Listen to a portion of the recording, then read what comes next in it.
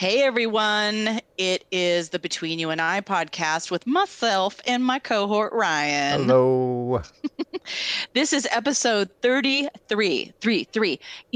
33 years old was like one of my favorite years. I just have to say. It's very blurry for 33. me, but yeah, it was a good time. I assume it was. Yeah. 33. Now I'm 55. I should probably get those tattoos. Today we have my good friend Erin Gallagher, who has also been my coach for the last year. I've known her for years. She does so many things. We're going to dabble into the woo, deep into the woo. Erin is a master of woo. She does so many things like Reiki, Akashic record reading. She's a medium. She also is a trauma specialist. She has offered programs around sobriety.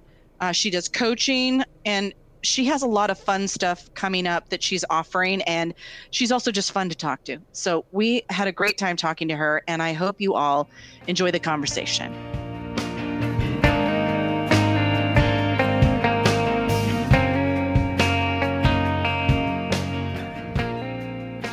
Well, welcome everybody to the Between You and I podcast. This is episode 33. Oh yeah. We're moving That's up. 33. Yeah, we're moving up. Two good numbers, 3. Erin, we could talk about that. Today, we have my good friend Erin Gallagher on, and Erin is many things.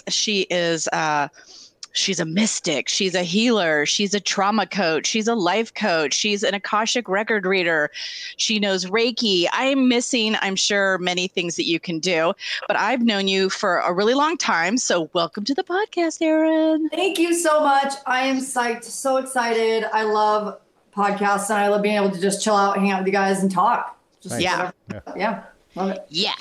Well, one of the other things that Erin and I do, we have put together a couple retreats.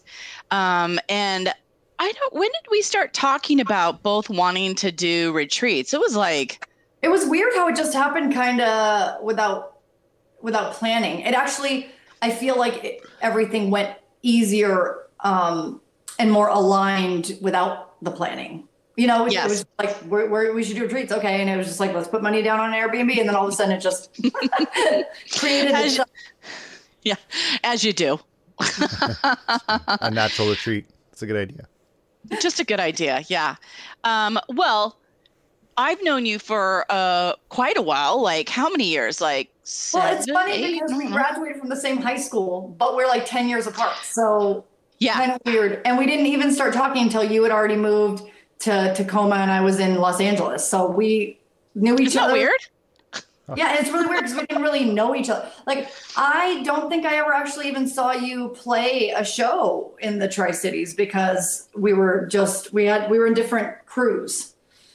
I love that though, because it just reminds you how small the world is. And I don't even think you and I talked about the fact that you went to Kennewick High until like this year. And you said it in passing and I was like, wait, what?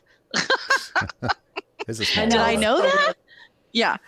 Yeah. So, I mean, lots of connections and you and I started talking years ago. And then you have been my coach for, I was going on a year, right? And helping me transform some old stories so that I can let go of them in order to move into my future, which is, that's the kind of like coaching I love, right? I mean, I love it for myself, but I love it for other people as well, right? Especially when people are feeling stuck and they know they need change. And so having an outside voice with knowledge or reminders to shape your, help reshape your mindset, right? Because we get stuck in these old stories. So I remember we literally started with an old music story of mine and just breaking it down, posing questions about it helped me shift and look at it different. And deeper than that, reconnect with myself and look at myself differently. Because it's one of those stories that you could really get potentially down on yourself about or really feel like was a mistake. And working on that scenario, you were like, did you really make a mistake?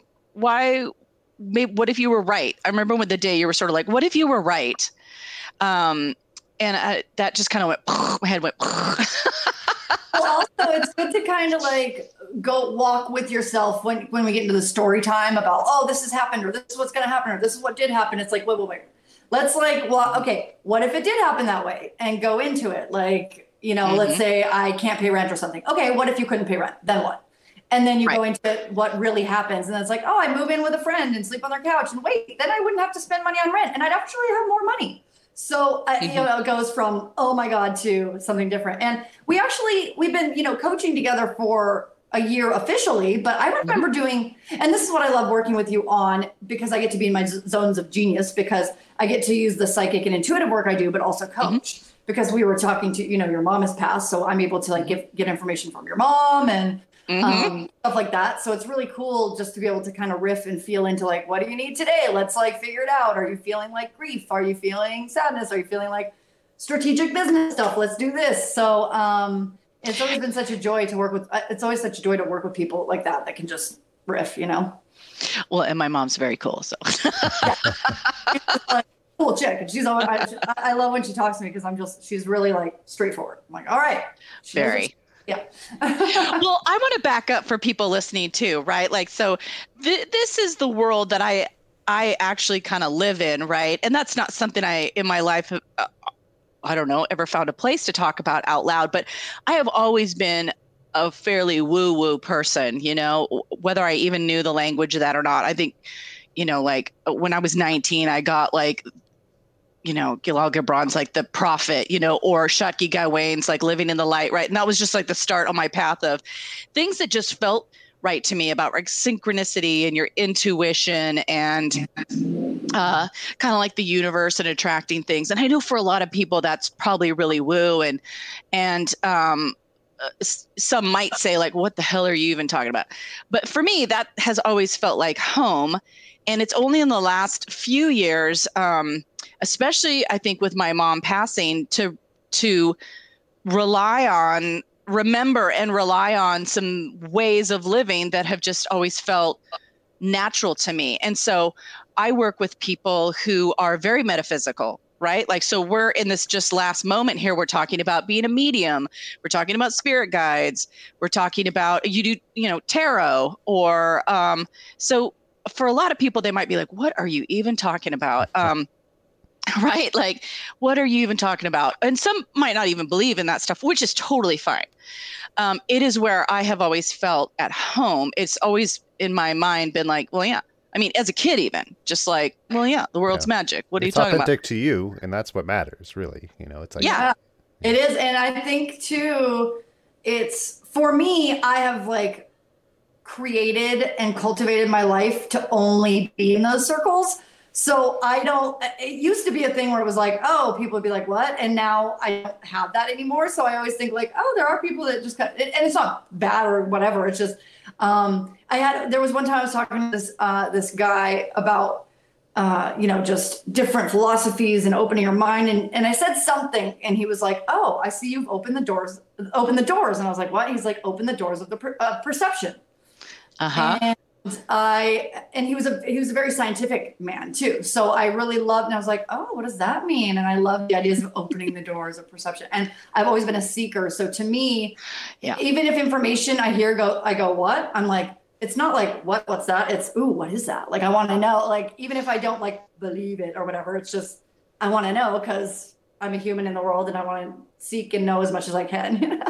Well, and that's how you and I are a lot alike. I remember a moment where my mom was talking to my husband, like I could kind of hear their talking, and she was like, well, Carrie's always been someone who is wants to learn more and seeking, like, like sort of sinking, like what's new. And I want to read books and I want to read topics and things like that. So I feel like you and I are a lot alike. And it was, I don't know if you'll laugh at this, but the other day I just thought it was really funny. It dawned on me, sometimes folks can be listening to religious people going, oh, how in the hell do you even believe that? You know what I mean? Like deep beliefs or whatever, and I have even sat with people where I was like, holy hell, what? Like, maybe somebody's a creationist, right? And we won't get into that. But I would be like, I don't even understand how you believe that. And it just dawned on me. I'm like, yeah, but somebody could seriously see me that way.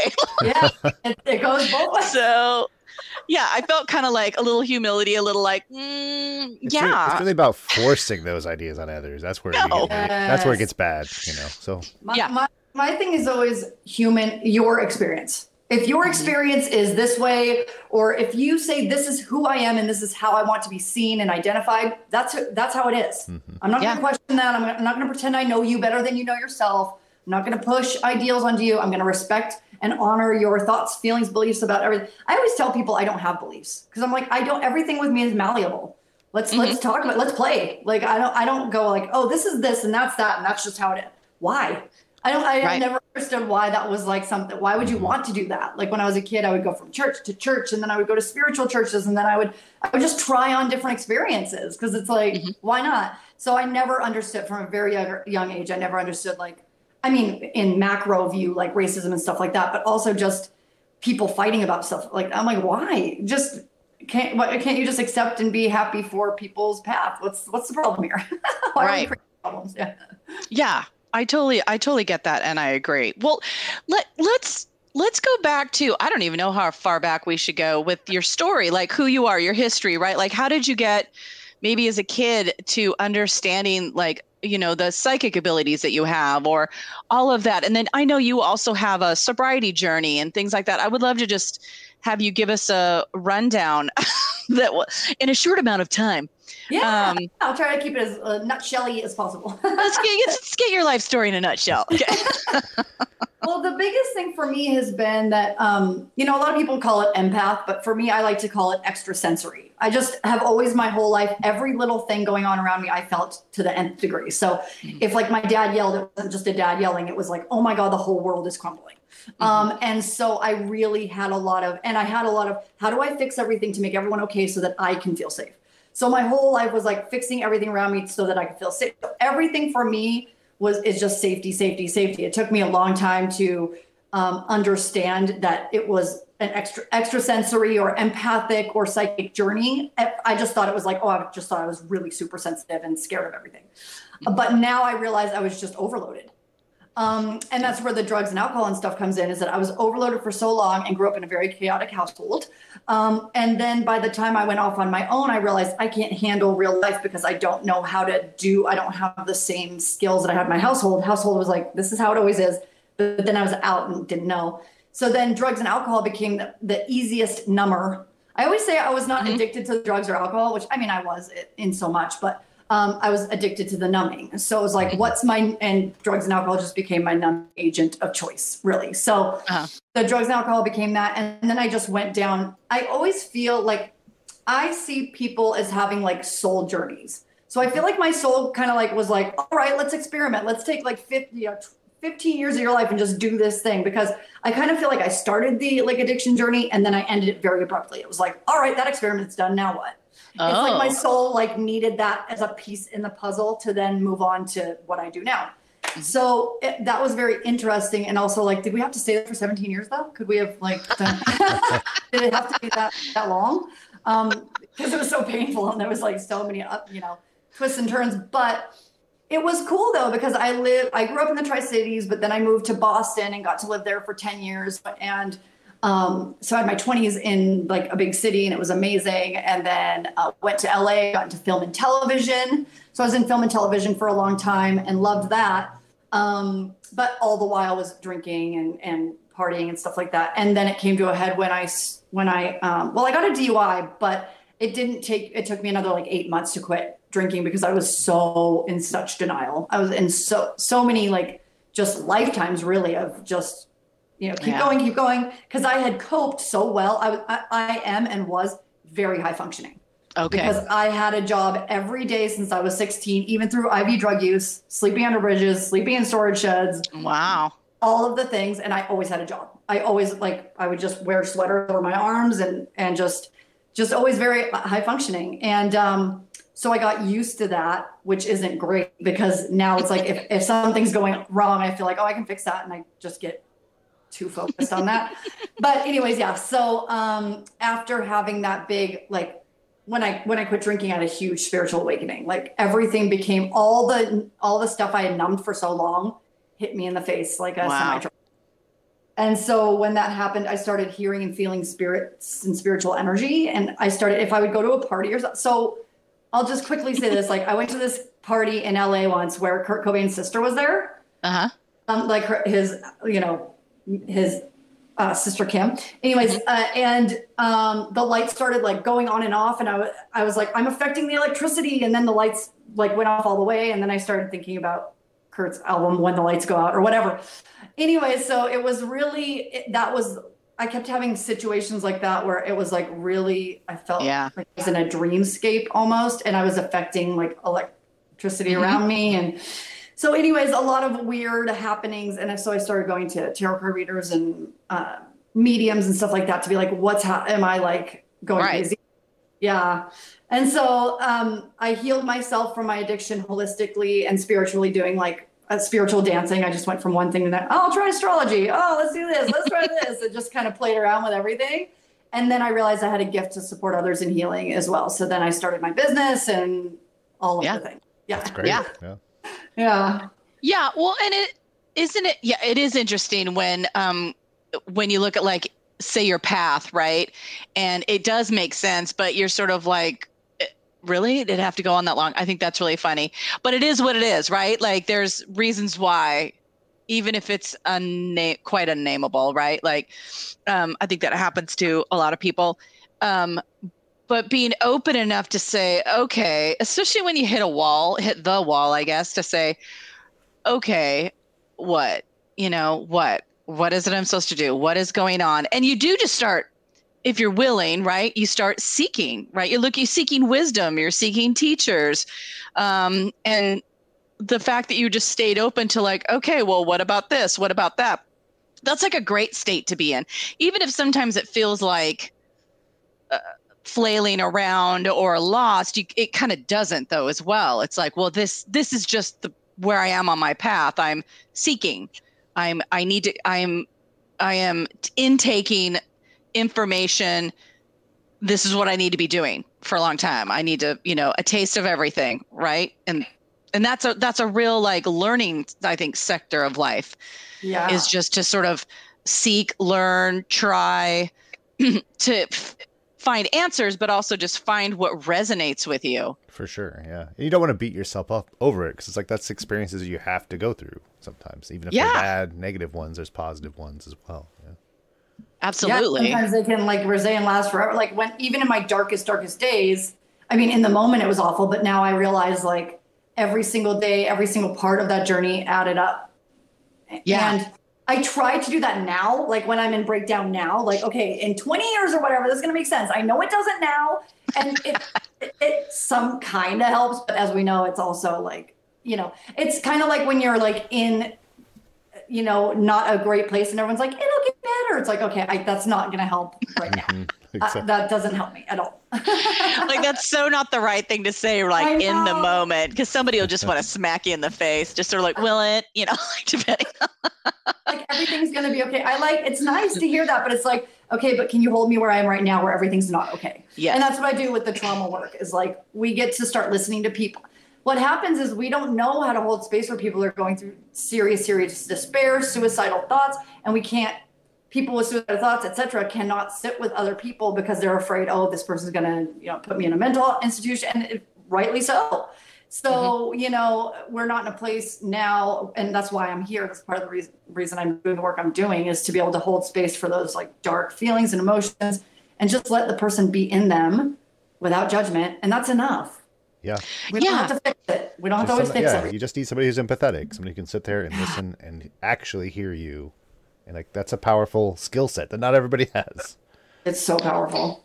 Well, and I also think people don't realize that is doing something. That is something that is moving you forward. You're not just like, well, what am I just going to break down and hang out here? I'm like, no, it won't be forever. Like this is a step, and the step is moving you forward. Right. But like, I don't think a lot of people gift themselves with stopping and allowing things to come up, or resting, or seeking help, and then trusting enough to, I mean, that's a big deal if someone trusts you, especially with a lot of trauma, trust you to be the person that they open up to and that they think is trustworthy enough to witness, right? Like witnessing is such a honorable role, I feel like. Yeah, it is. And it's like, it's kind of like being a sage or something. It takes lifetimes really of like just shutting up, you know, and just being there in a very powerful, that's why, you know, when we're talking woo woo or spiritual, just energy, just like, how do you show up in your energy? Are you grounded? Are you all over the place? Like people, and this is the thing with trauma work, and it really is like having that intuition and feeling what people need. But also, like, if it takes 6 months for someone to say something, awesome. I've found that it's either takes 6 months for people to say anything, and that's fine. I'll sit forever, you know, with someone. Or people that have been through so much trauma that they talk about it like it's nothing. Oh, then I got ran over, and then I did this, and then, you know, I had this happen, and it's just like, it's like, wait, let's take a second in there, like process through that, because you just said like 5 lifetimes of trauma in one sentence. Yeah. So. Yeah. Oh my God.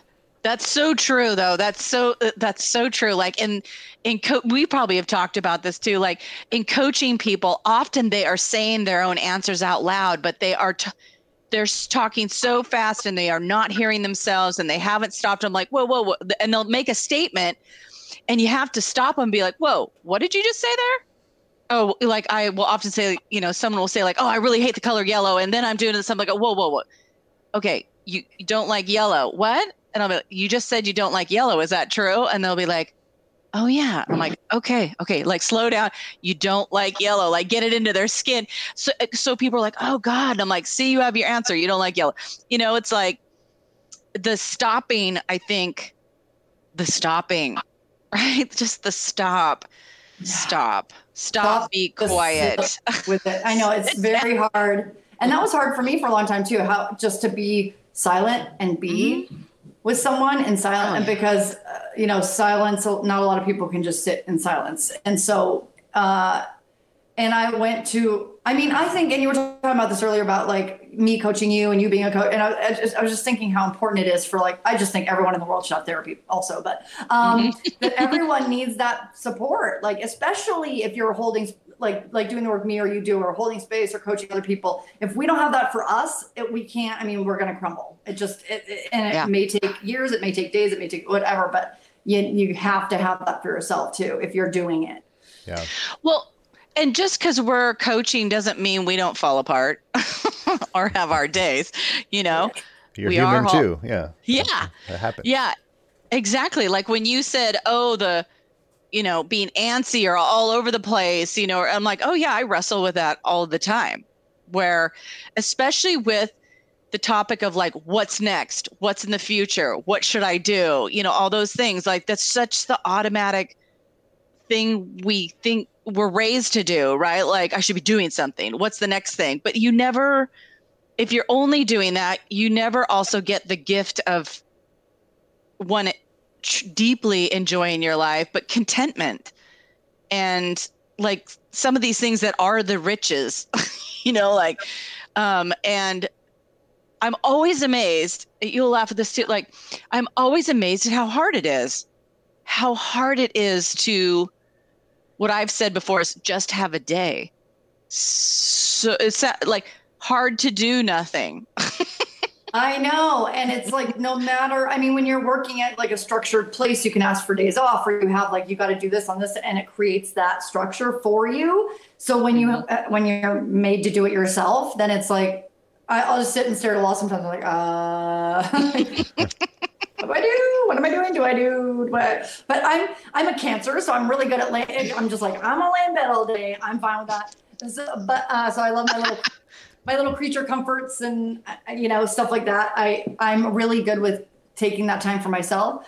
But my thing is like, if something isn't working, I am like doggedly on the pursuit of, I have to fix this before I can like lay down or rest. And that's when then all of a sudden 4 days pass by and I'm just like staring at a computer screen, and that's not good. Yeah, no, but you know, it's so great that you are so self-aware. I mean, right? First best step is just to be like, oh, okay, I see what I'm doing. Oh, yeah, that's so true. At least, right? At least you can identify like, oh, no judgment, right? You can't have judgment.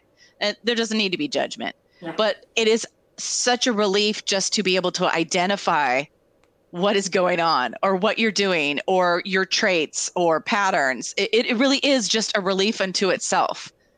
Yeah, it's funny. I go back and forth with that because I mean, every now and then when I'm really in my breakdown or whatever, I'm like, why can't I just want one day where I'm like a zombie human and I'm just like everyone else. And I'm just walking through, I'm going to save it.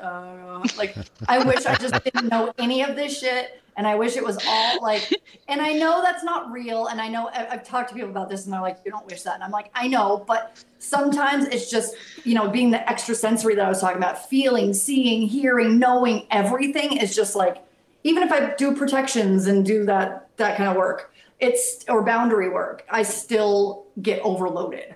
Yeah. So finding a way to rein all that in and still have a wall that doesn't cut people off, but also to where I feel okay. Because sometimes it just gets so acute, so heavy. Sometimes I'm like, I just want to shut it all off. And I'll never drink or use drugs again, but I still have that it's like you search what's the thing that can make this all shut it all down because I can't handle it right now. Yeah. So, and it gets extra for the extrasensory kind of thing because it's experiencing everything all at once and it's a lot. Yeah. Mm-hmm. Yeah. And it's a weird, can't put your finger on it agitation that's like the worst.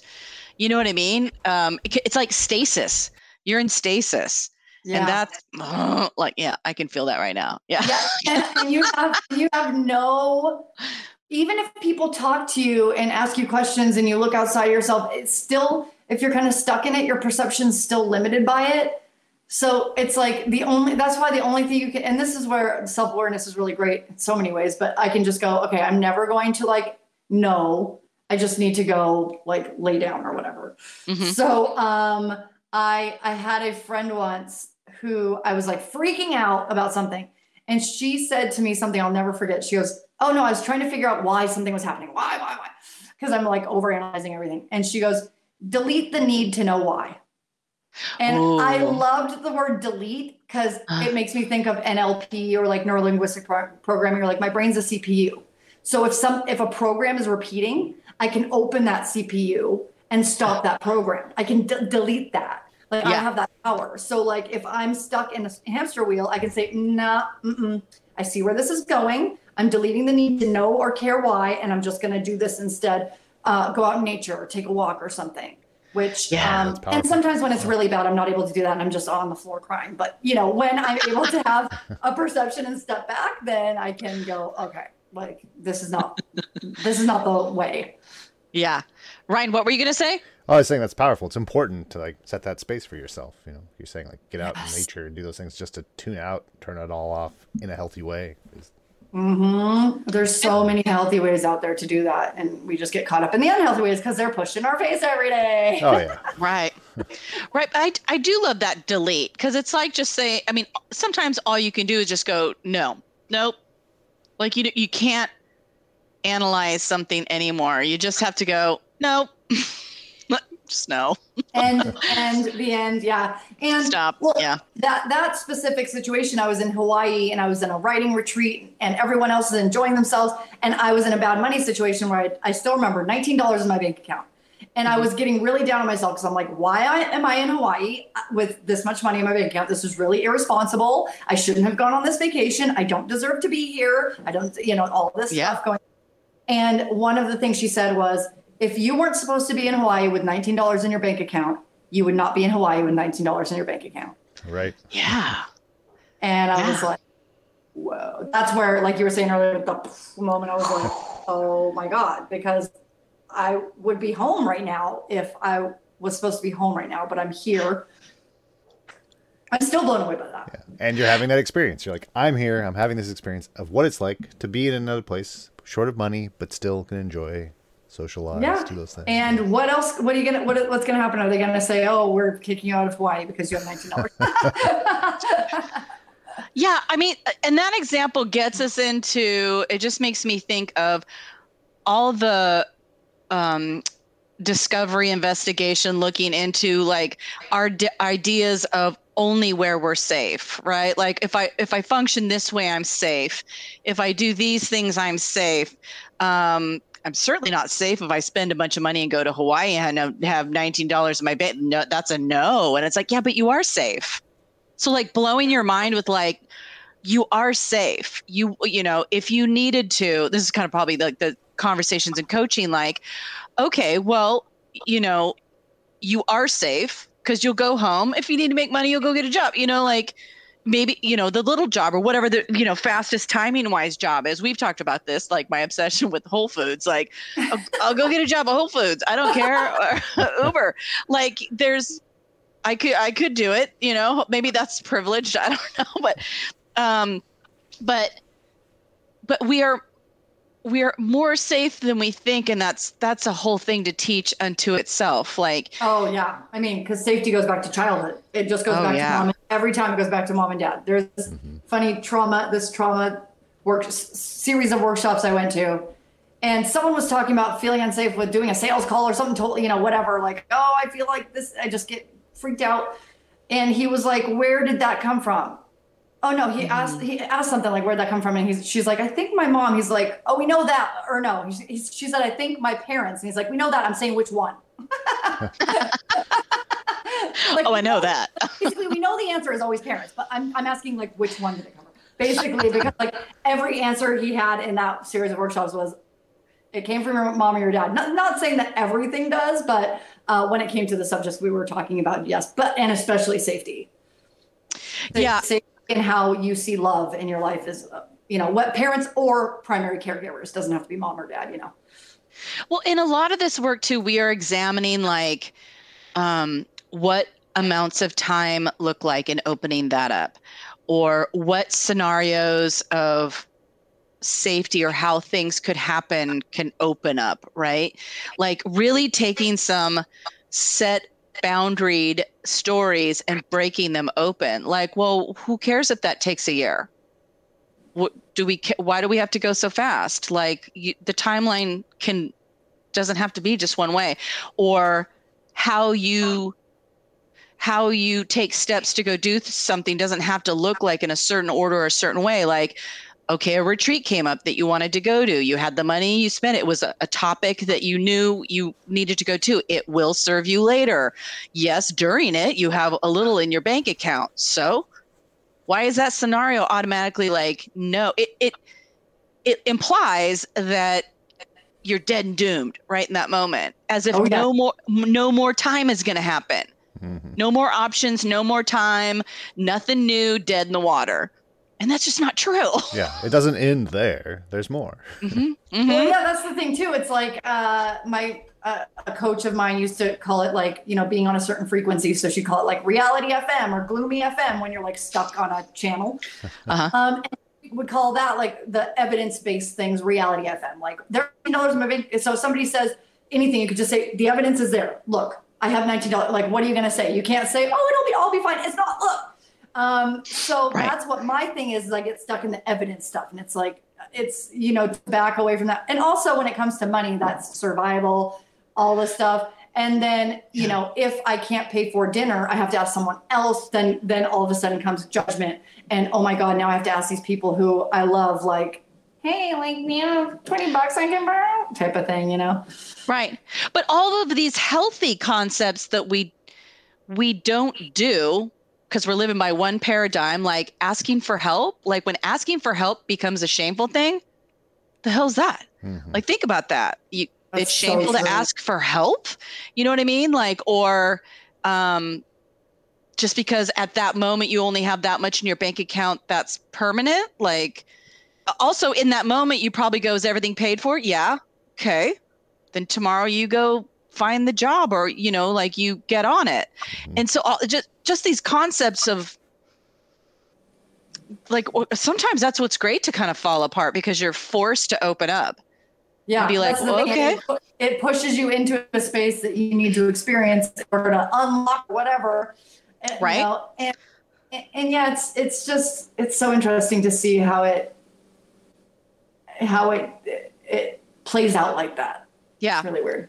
Yeah. Well, and especially I think when you're forced to look at it because you're like, well, you could stay in the story, or would you like to contemplate many different, like, because you can. Yeah, that's the thing is like if you're stuck on that story, how it's dire and awful, why can't you be like go to the other side? And that's what I liked about this whole like reality FM thing. The coach in question that I was talking about, it would be like, that's your past. Like the evidence that you're seeing, that's where you were. Now, what are you going to do now and thereafter? Like, right.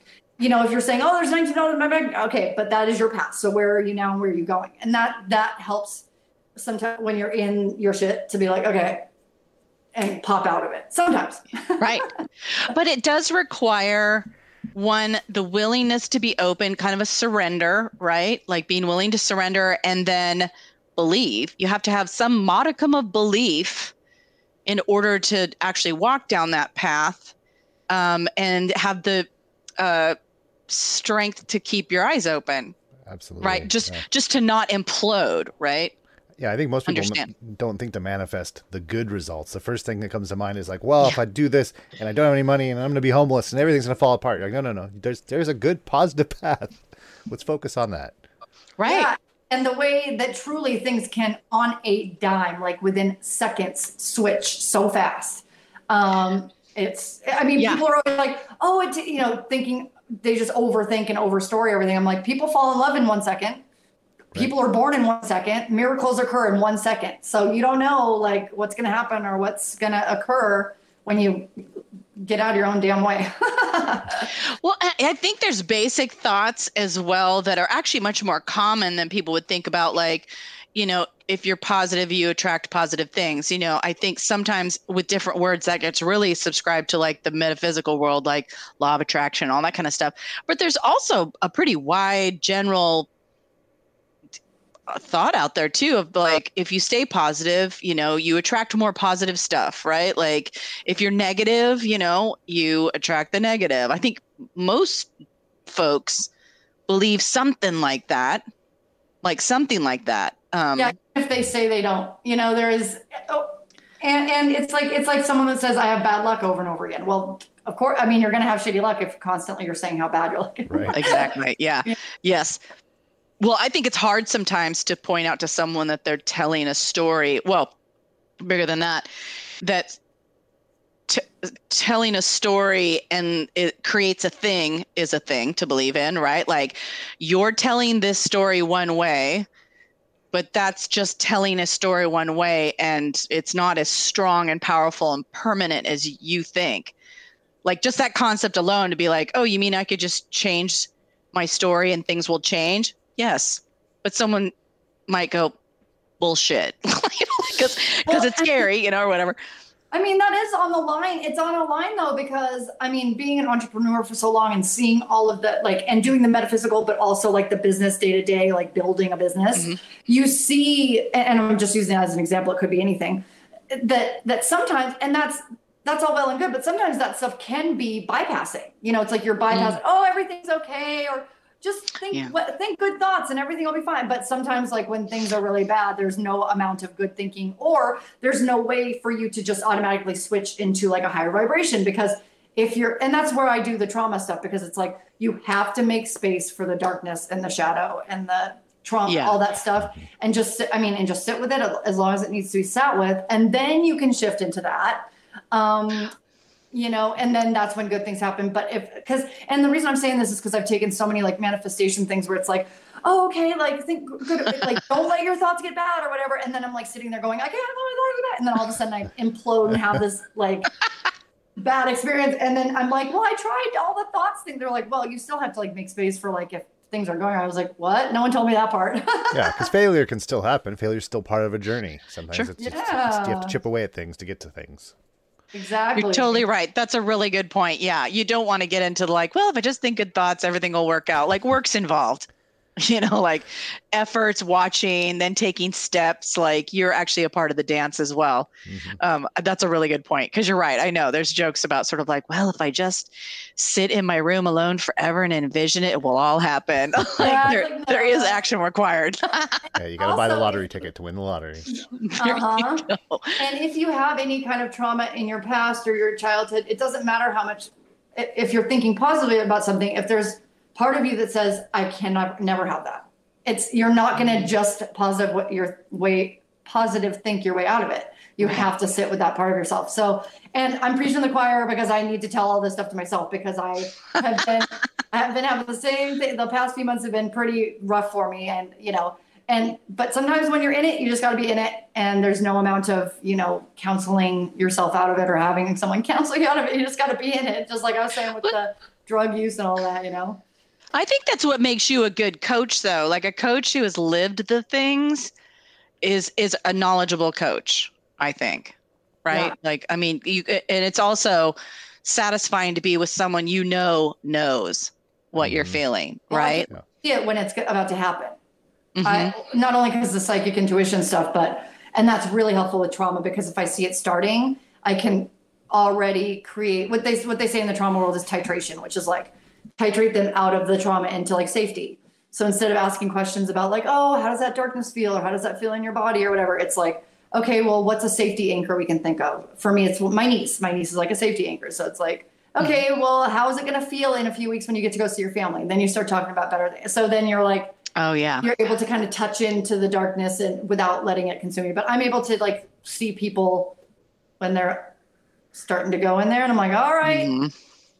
That's such a good point, though, about like the baby steps of like, okay, well, what good thought could you have just to inject some of that energy into you, right? When you're really down and out, to say like, well, I can have a bowl of ice cream, or I can, whatever you really love. I get to go on a hike, and then just like, okay, soak in that feeling for a minute, just to get a little bit of that juice, Like, my favorite thing was a friend that used to keep a to-do list, and she would put things like, I slept through the night. I didn't drink too much coffee. It's like, and I was like, because they're doable. I could do these every day, and I can feel like I'm accomplishing stuff. And I was like, that's great. I'm going to start doing that. I always do that with clients. I'm like, make a small wins list. Like, I woke up today.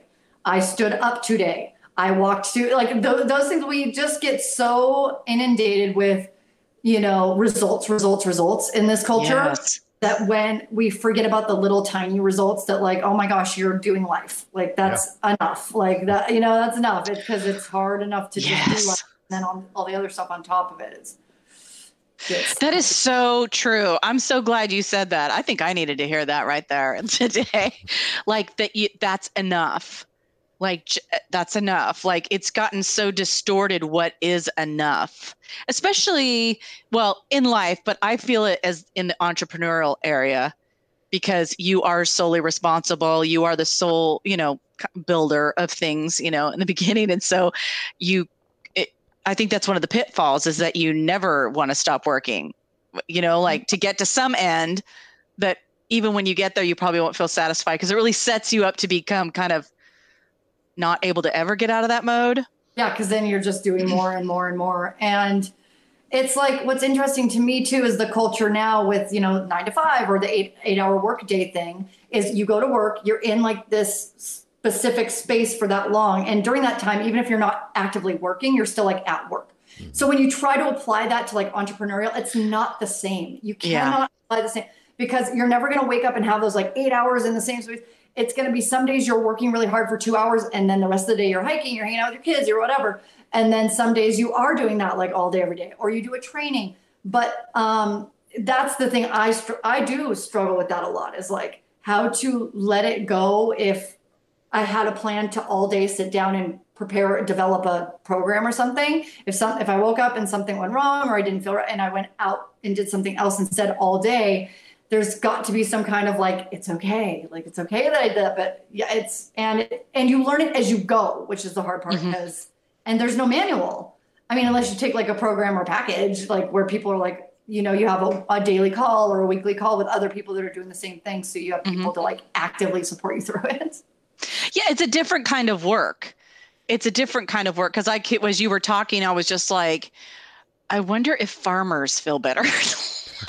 Because you have a routine, you work hard, you sleep hard or whatever. But then I was like, no, they'd probably say like, but you don't know if you're going to make money off of whatever you're, handling and all of that. But that looks like hard work to me. And so I wonder, I was just like, would a farmer just think we're frivolous and ridiculous?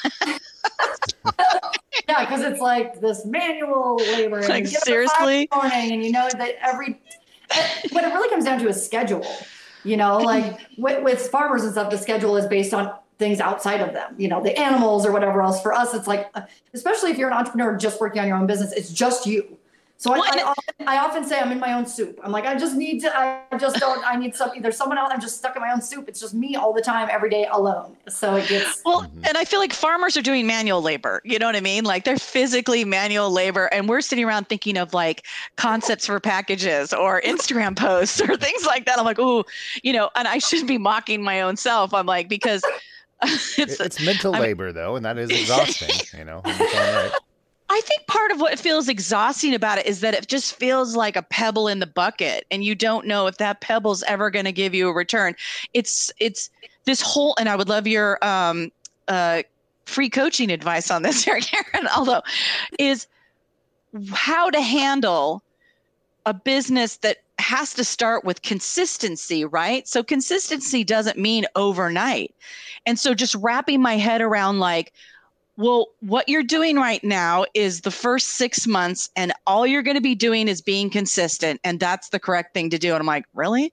Like potentially no return for 6 months, because it takes time for people to see you do the regular thing, to identify, to brand it even harder, like to, you know, it just takes that amount of time.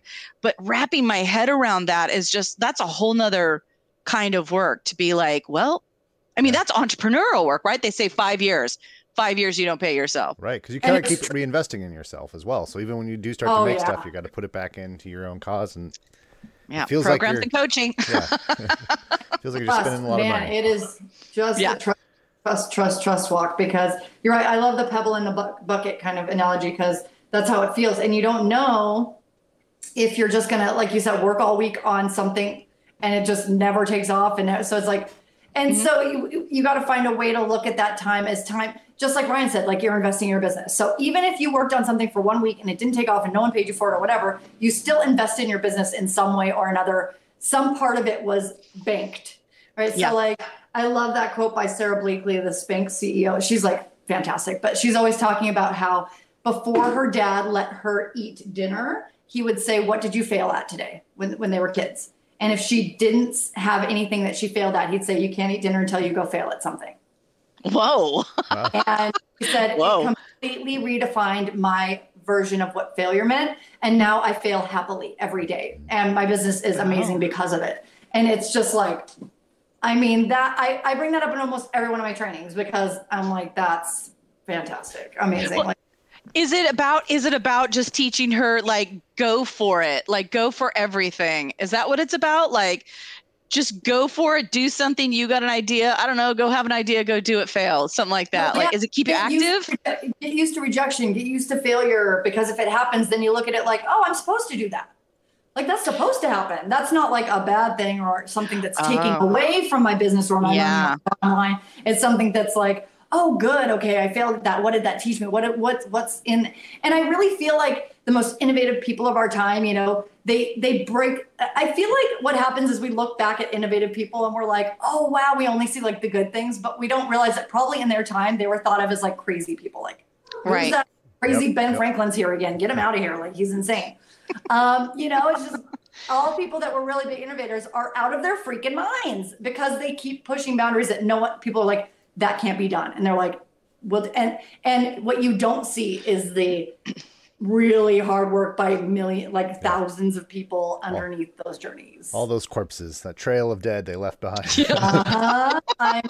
And it's just, and the companies that they created and went bankrupt and money, you know, it's just, you don't see that. And I think it's that Steve Jobs quote that says something like, if you look very closely, most overnight successes did not happen overnight. Right. Right.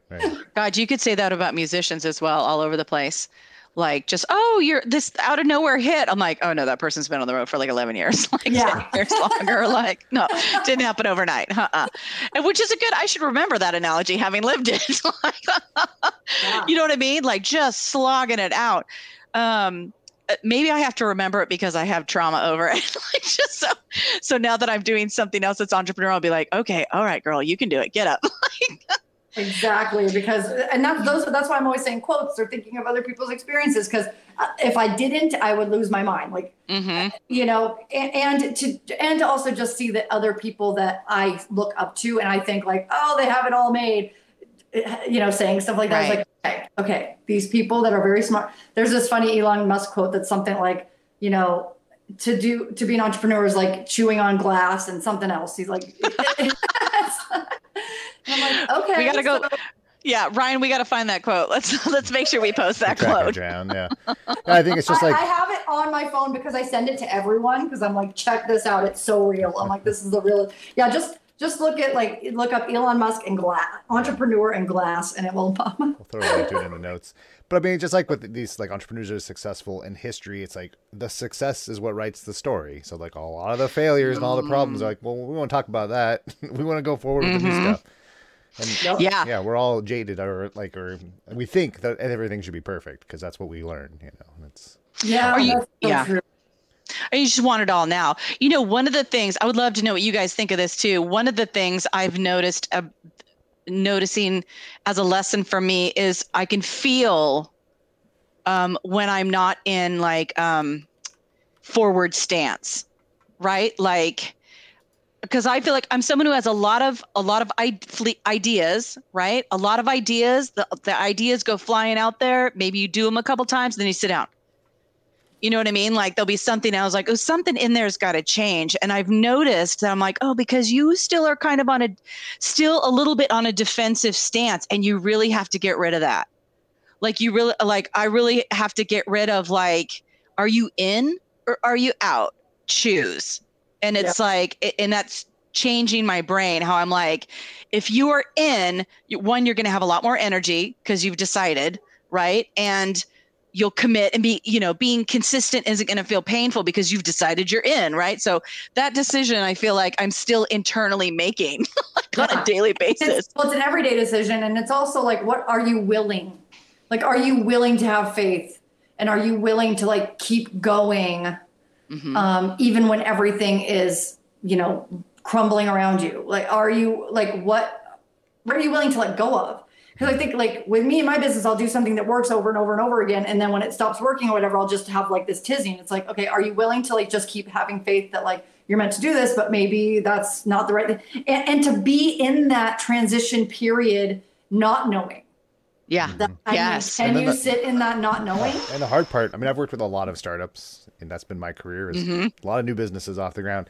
I think the hardest thing for every founder, though, is like knowing when to say, okay, we've definitely failed way too many times and we need to stop. Yes. Oh my God. I'm pivot, sure you see people else. too that don't stop, and it's like, that's a good point. So yeah, it's good to know when line. to stop.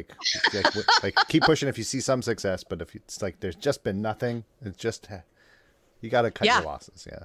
Yep. Yeah, and it's an ego thing too. It's like, all right, let's try this. Let's playing around with it. Well, and back to the failure thing. Like I've coached a couple people about jobs. Like who were having like tough times at their jobs or the work environment. And I've said to both of them, I was like, it's okay to know, it's good to know when it's time to leave. It's not that you have failed or that you're, ultimately the story doesn't need to be that you got screwed over or cheated or whatever. It is just time to go. That's all you need to know. Just get out. There'll be another job. It's no bad view on you. Right. You've contributed what you need to contribute. And it's time to go do that somewhere else. And it was valuable when you did it. It doesn't mean that it's going to lose its value now and that's what happens in personal relationships too, is I work with people, that are going through divorce or whatever, not to, say that it's easy, but it's like you were meant to be together with this person or to do this thing for this amount of time, and that's it. Like you did what you were meant to do in that situation, that relationship, whatever. And now it's the next thing. It's not, that it was bad or wrong. It's just next. Yeah. And it's not about winning or losing. Like some, especially I guess in work cultures, I'm like, you got to know and realize when something's not going to change. Like that's a good thing to know. Like, oh, this place isn't going to change. I certainly won't be the one person won't be game changing. It'll all become better. Like that's just not going to happen. It's time to go. Right. Like that's not even your fault, but it's good to be someone who's aware, like, oh, I'm really sensing, that like either I know it's not going to change, or it's going to get worse. Time to go. Yeah, that's so true. It's so true. And and it reminds me of people that are like, oh, I wasted 15 years of my life for this and that. It's like, what? No, you did the 15 years that you needed in order to realize like now what's next on the horizon. Yep. And it's hard for people to go on to the next thing. Yeah. Yeah. I mean, I'm sure as both of you as coaches, mm-hmm. I'm not a coach, so I don't know, but I'm saying that it seems like most people's biggest fear is if they want to make a change like that is like stability, financial stability, and like all those things. So, I mean, like, what's your advice normally to people in those situations? You're like, I want to quit this job. I want to change my life. But, like you were saying, you're happy to go work at Whole Foods if you need to. Yeah. Well, I think people know much farther ahead if they really stopped and asked themselves. They know way ahead when it's coming, right? Like you have an inkling. And I would say, notice that and start planning. Like if your fear is money, make a plan, like decide and make a plan. 6 months from now, I'm out. So I'm going to pack money away. I want, mortgage or rent for, 6 months or a year. And then I'm going to beef up my resume. I'm going to start thinking about where would I like to go. Like if you can, the sooner you can honor your inkling that you want to leave, that's a big deal. Like notice and honor it. Admit to yourself it's true and then do something about it. You can make a timeline for yourself unless you're getting laid off, right? Well, sometimes when you get money, like you get laid off. It's true. Severance can be good. Yeah. I mean, I guess if you know you're not getting fired and you knew you want to go, and like then make a plan. Like make a plan. So important. And I had one of my coach tell me once that like if you plan if it's longer than 3 months, you'll never do it. Like if you say, oh, I'm going to quit in 8 months, it's like, it's got to be 3 months or lower. And he was saying, that doesn't mean I'm saying always have to quit your job in 3 months, but you can do the planning and everything. But when you make the date, it has to be like 3 months or less, or you're just not going to leave. Oh, interesting. I thought that was interesting. Yeah. And I love that knowing and making the plans ahead of time and having a timeline. That's so important. Well, and I think you can wrestle with yourself less if you take all the stories off of it, like somehow like failing, shame, angry, like just throw that away. Like it's none of those things, right? You need to set yourself free. And if we want to delve into the woo world, I mean, I am a big believer and have had evidence in my life of the minute you finally close the crappy door, you allow in the good stuff, and you're not going to see the good stuff until you shut that damn door. Oh, it's so hard because it's like you have to jump off. It's almost like I see it as like there's a cliff, right? And it's like unless you jump off, the thing that's going to come out and save you won't come out and save you until you have already jumped, right? It's not going to just come out for a person that's not there. And it's like but it is a balance because you want to be responsible and you don't want to. Like when I left my job, I was like, I have $5,000 in the bank. I'm doing great. It was gone like that. And I was like, oh shit. Right. So, I mean, I wouldn't take it back, but I do wish I would have either saved more or had like an idea. But sometimes you just don't know until you do it. What's going to happen? And you don't have to hang your hat or your decision on like, I got to shut this door immediately to open another one. I'm like, you don't need to just have that thought in your head. You could, like you're saying, like, okay, just decide that you're going to go. Like I have 2 massive experiences in my life, more, but these 2 really stick out to me. I worked at a job for 6 years. It was the worst work environment. And finally one day, I don't know why it took me so long, doesn't matter. But one day I was able to do that, like, boom. I'm like, oh, I'm leaving. Like I can go. And I was like, okay, I'm leaving. Like I really completely knew I was leaving.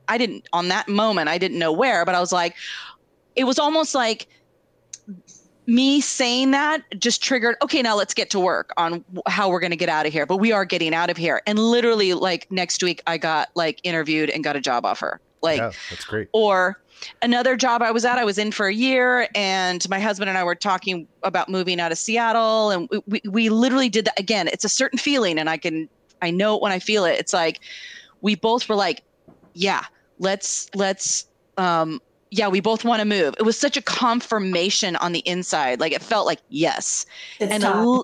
It's time. And then literally the next week I got a call from Target.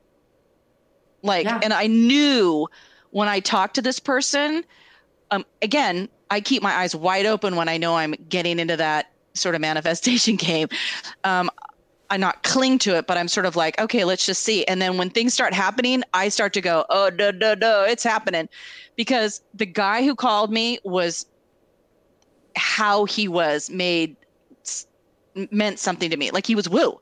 He was so like, oh, we speak the same language. And I was like, okay, there's that. Like, I just start counting the things I know are signs. I don't cling to anything. I do want to note that. Like, I don't cling to anything. If it's not meant to be, it's not meant to be. But I'm prepped, ready, and looking and listening. You know what I mean? And boom. I mean, I was almost afraid to tell my husband because I was like, ooh, it's happening.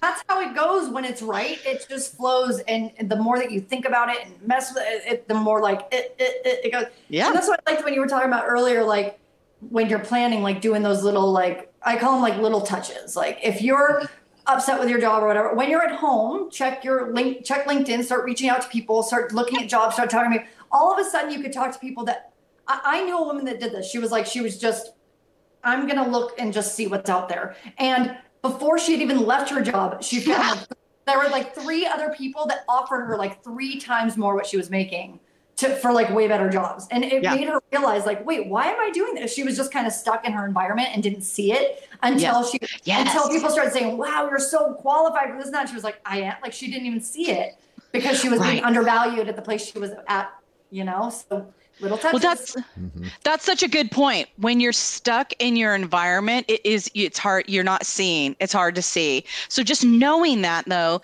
can help you go, oh, okay, I'm stuck. So my eyes are really closed because I'm burnout. I'm tired. My feelings are hurt, you know, or whatever. Okay, take a deep breath. Like take a deep breath. It's so good just to understand. We said this earlier in our talk here, like just to understand where you're at or what's going on is an unlock, right? Like out of stuckness. And then like you're saying, just take little steps that don't need an end to them, but they are steps. Like, okay, I'm pretty sick of working here. Like applying to the job. You're just reaching out and say, you know, just because you reach out and say, hey, I'm looking for work doesn't mean that the person's going to be upset if you say, never mind, this came through. It's just play, you know.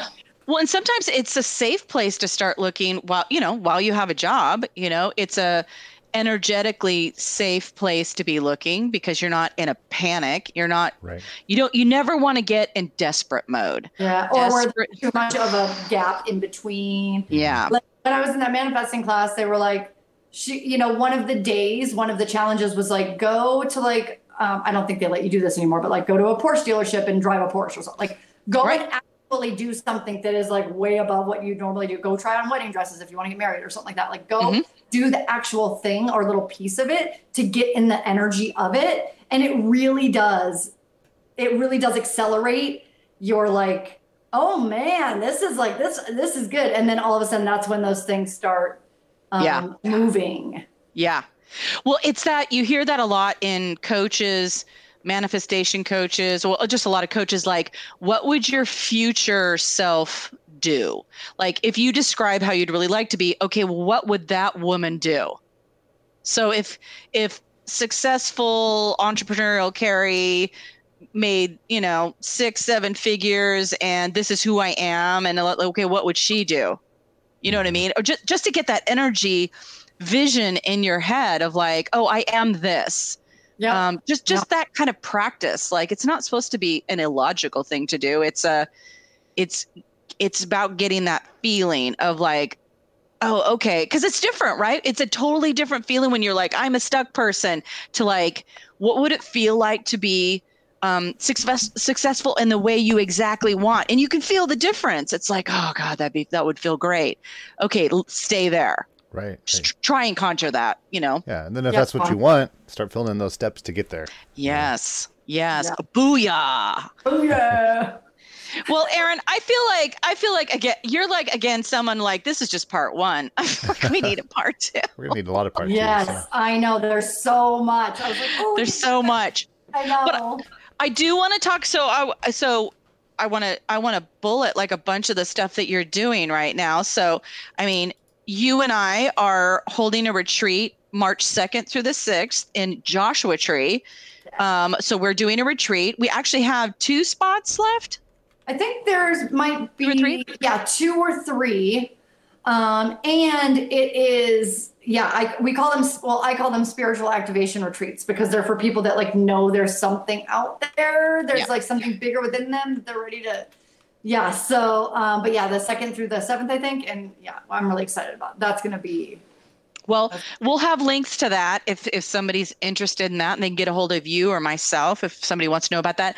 But you're doing a lot of programs coming up, and I want you to just talk a little bit about your coaching, like the coaching package I'm doing with you. So tell us about the programs because you've got some classes and workshops coming up, certification. Yeah, so the next, certification is for Akashic Records. So if there's anyone out there, I always say that the Akashic Records find you, you don't find them. So you don't have to know what they are, but if you keep seeing mention of them and you're listening or watching to this and you're just like, I keep seeing stuff about Akashic Records, or you're listening to this and going, what's that?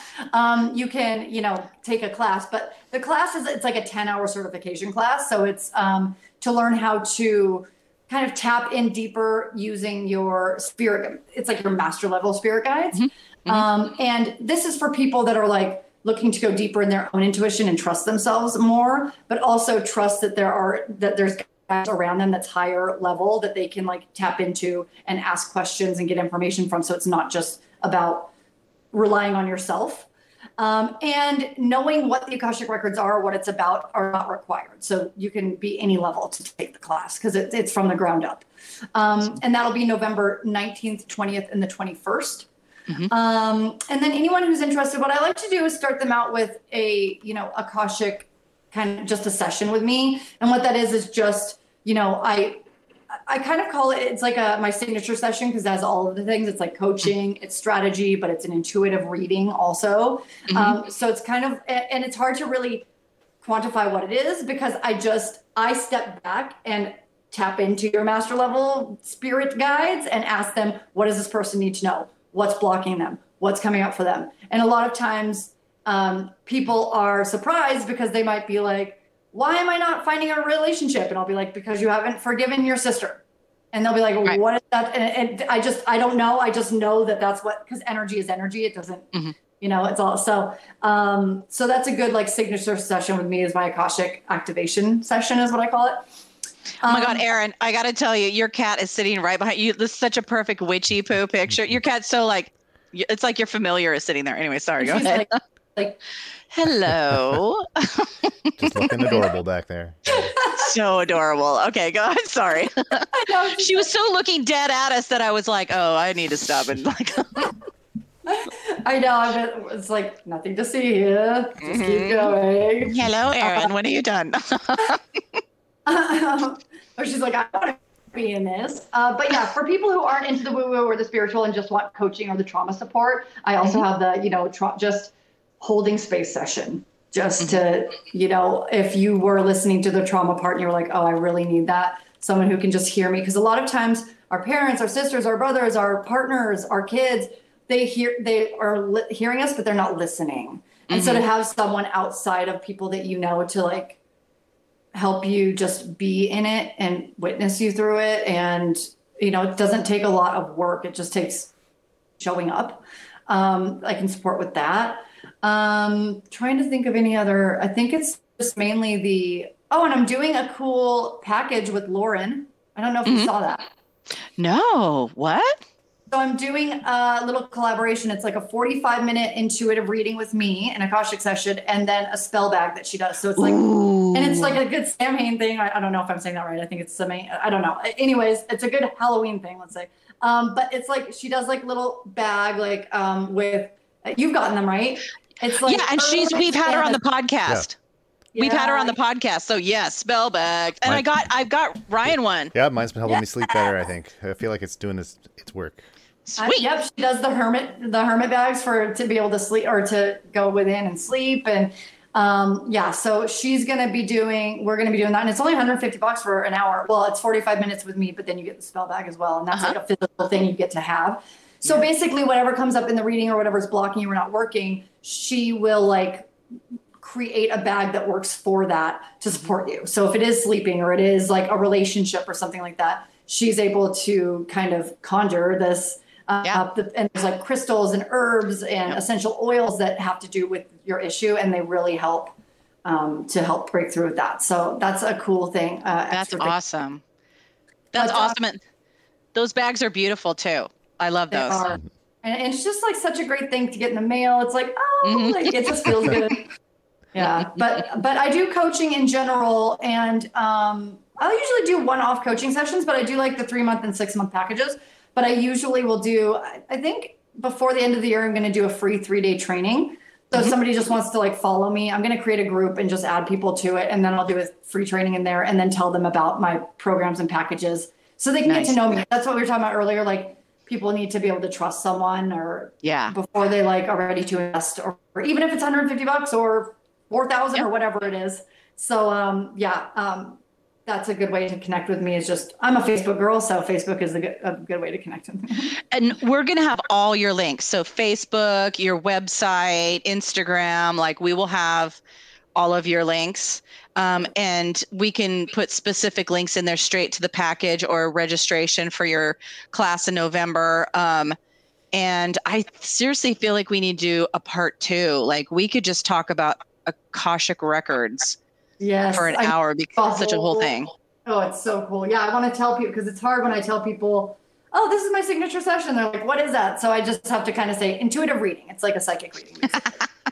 So like, I'm able to just see, hear, and experience things from a different space, a different dimension that you can't, or that you can, but there may be blocks that I have worked through in my life that I've done all this work around. It's like, that's why I always tell people, I'm like, you're not paying me for the hour I'm doing the session. You're paying me for the 15 years of, or 20 years of stuff I had to go through to learn all this and get here. So yeah. Absolutely. There's that great, like, I don't know, somebody's using like a couple different songs all over Instagram or Reels. That's the words are like, it costs that much because it takes that much for me to make it. There's that whole song going on right now. So, and I love that. I hope it goes around and around, because people, I think what happens is we just have this idea of like how much money means this. And I'm like, you guys, you gotta, the more that you invest in yourself, the more you're going to get out of it. The more that you're seeing value in yourself, the more that you're seeing value in your business, in your future, in whatever you're trying to create. And, you know, if it's worth it to you, you'll do it. But, you know, I mean, everyone has things going on. I love the words are, it costs that much because it takes me fucking hours. And I was like, oh my God, I love it. But it's like all over. Yeah. Doing like a tarot, even if it's a 30-minute tarot, it took me years to like develop that, and then do the business, and then put up the booking link, and then years, hours. It's worth it. Worth it. Like any coaching I've done with you or with anyone, every single session has been a rung on my lap to change. Like every single one has given me something, be that an aha moment or suggestions or practices or whatever. Not one moment has ever been a waste. Not $1 has ever not been 100% useful. If the like package or program or whatever isn't in the moment, something you're like, oh, it's an investment I shouldn't have made or whatever. You learn exactly what you're supposed to do. You get the experience you're supposed to get every time. Yeah, I agree. Well, Erin, you know, I love you. I love you. I love you. And yes, we'll keep in mind a part 2, but thank you so much for coming and talking to us today. Yeah, for sure. So happy that we were able to do this. And I love this kind of thing is exactly what we need to be doing, like creating more conversations and talking about things that are going on in the world, because there's a lot of disconnection right now and a lot of sadness and a lot of heaviness, and we need some lightness and some support. Yeah. Yeah. Hopefully we're helping people with this. I think we are. Yeah. I hope so. I hope so. And it's a pleasure. It's a pleasure if it helps somebody. And the best job ever. It is. Best job ever. All right, my love. Well, I will talk to you soon, and thank you so much. Thank you. You're so welcome. Bye. Bye.